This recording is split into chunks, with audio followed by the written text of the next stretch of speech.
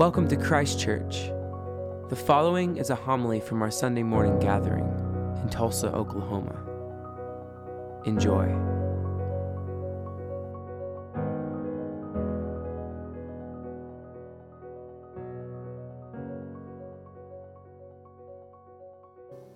May the words of my mouth and the meditations of all our hearts be acceptable in thy sight, O Lord, our strength and our Redeemer. Amen.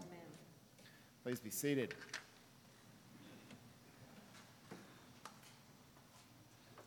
This letter from Paul to Philemon is one of the shortest that we find in Scripture. And it's easy to just flip on by it because we see that it's so short. What could we really get from it? But really, if we go and we dig deep into it, it is really one of the most powerful letters that we will find in Scripture. Philemon is the leader of the church in Colossae, where we get the letter to the Colossians. And so Philemon is leader in that church. And he owns a slave. And the slave, Onesimus, has gone to Paul, has escaped, has left, has fled, has gone to Paul and has begged for Paul to intercede on his behalf. And so Paul writes this letter to Philemon, and he says, hey, wait a minute. If this person that's a slave is your brother in Christ, how can you continue to own him as a slave? Essentially, Paul's saying there seems to be a disconnect between the language that we are using in this church in Colossae and your actions or your behavior, and he encourages Philemon to rethink whether owning the slave is a good idea or not. In the ancient world at this time, a lot of slaves were people who we might call indentured servitude today. Like they had wronged the person in some way and owed them a debt. Maybe they had borrowed money. Maybe they had caused some damage, and they didn't have the money to pay back the debt, and so they would enter into indentured servitude until it was paid back. But oftentimes, the rates that they paid these indentured servants were so low that it would take forever to pay someone back. Some of the slaves were, and there's a lot of thought that that's what Onesimus is this sort of indentured servitude. And this is at the end of the letter, Paul's saying, hey, if he owes you some money, I'll make good, even though, and this is some great passive-aggressive stuff, even though I'm really old and I'm a prisoner, but if you really need the money that bad, I guess I'll do it.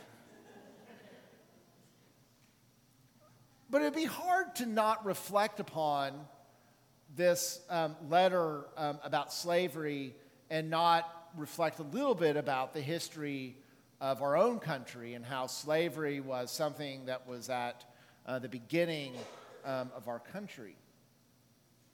And in a similar way, in how there seems to be this disconnect in our own reflections and thoughts about slavery and the reality of the lived experience. Our own Bishop Ed, shared what it was like to go over to Africa and to, as a way of sort of exploring the history of slavery in this country, and being in a church, and directly underneath the church is where the slaves were held and waiting until they were brought to America.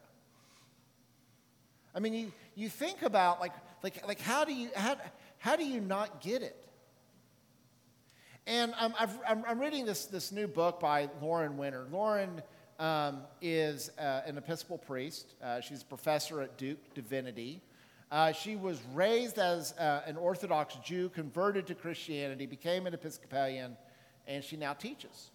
And much of her writing and her teaching has to do with how Christian practices form and inform us. And most of the time, she's sitting there, she's lauding and encouraging practices as a good thing. But in this instance, she says we need to sometimes think about the practices that we do and whether they're actually doing the things that we're doing, or do we just sort of use them as a crutch or a shield to sit there and go, see, everything's fine? She talks about how she had read the prayer journals of slave owners in the 1850s, and they would write these prayer journals in which they would say, God, please just make my slave obedient. And God, why have you forced this disobedient slave on me? Just make this slave obedient. The catechism, when they would teach slaves about the Christian faith, contained nothing of the stories of Moses, who had to leave the slavery in Egypt and go into the wilderness in order to worship God. It talked nothing about the slavery and the freedom that is at the heart of the Old Testament story.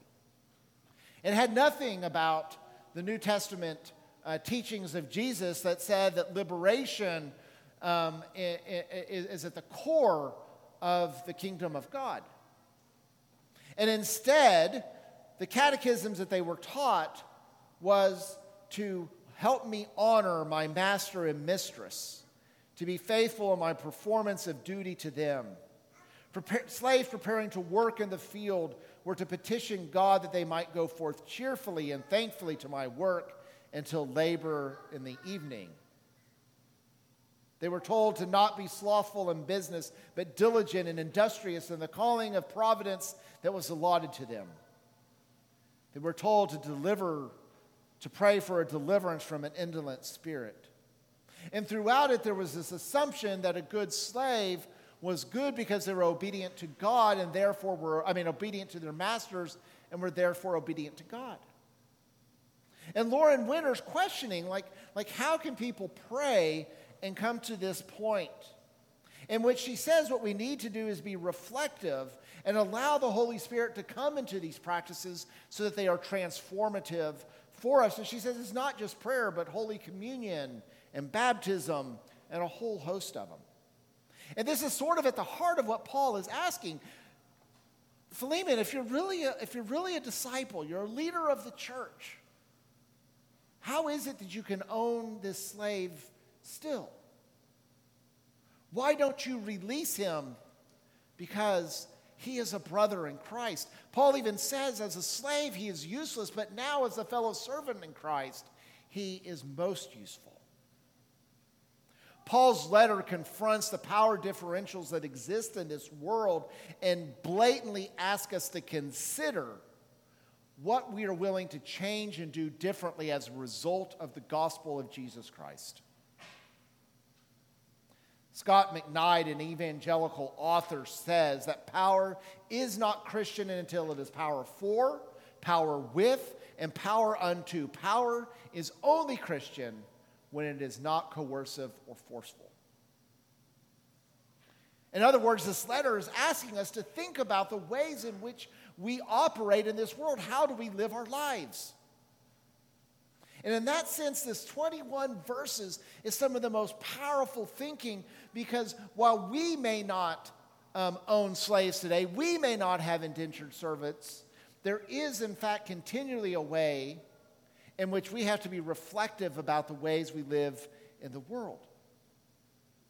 Each of the greetings that we heard today have this as an underlying theme.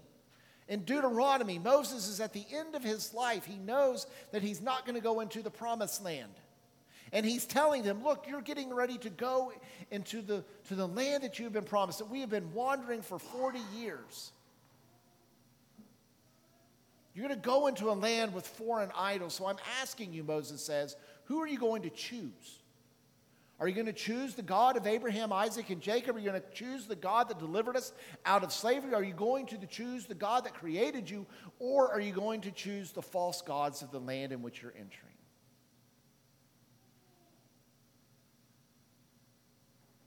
Jesus asked this question in the gospel. Whoever wants to follow me and does not hate their family, right? He's not sitting there literally saying you need to hate your family. What he's saying is that you need to choose me above all else. What king, he says, goes into battle and doesn't sit there and consider whether taking 10,000 people into a battle against 20,000 is a good idea?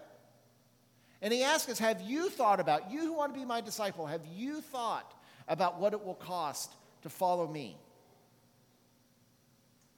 Stanley Hauerwas writes that being a Christian should scare the hell out of us. He says it's like on Sunday that we need to rush together here for protection so that we realize that we are not as crazy as we think we are.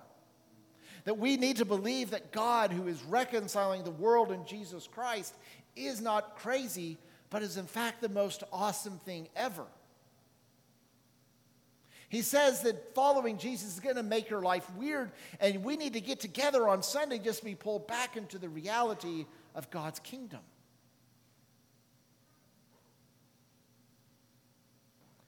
Grew up riding in the car with my mom, and Paul Harvey would often come to tell us the rest of the story. Those of you who are a certain age will remember the rest of the story.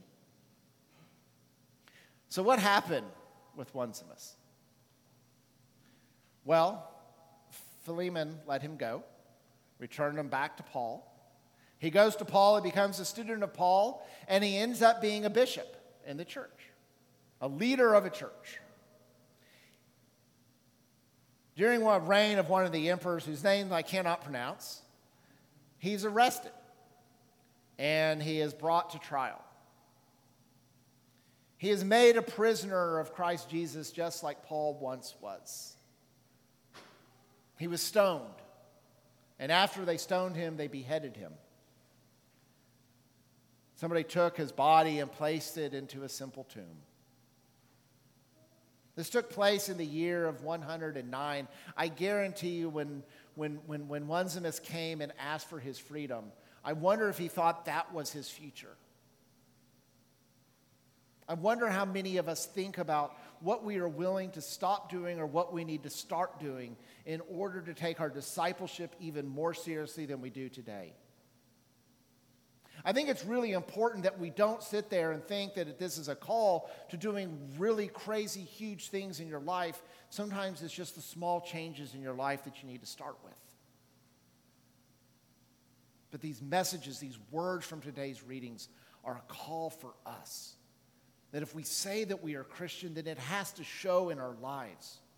It shows in our lives not because we somehow earn God's favor towards us, but because God's favor has been shown to us already. We need to be willing to do anything for the sake of the gospel. Amen.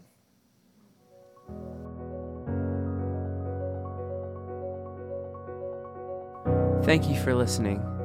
For more, go to christchurchtulsa.org, and peace be with you.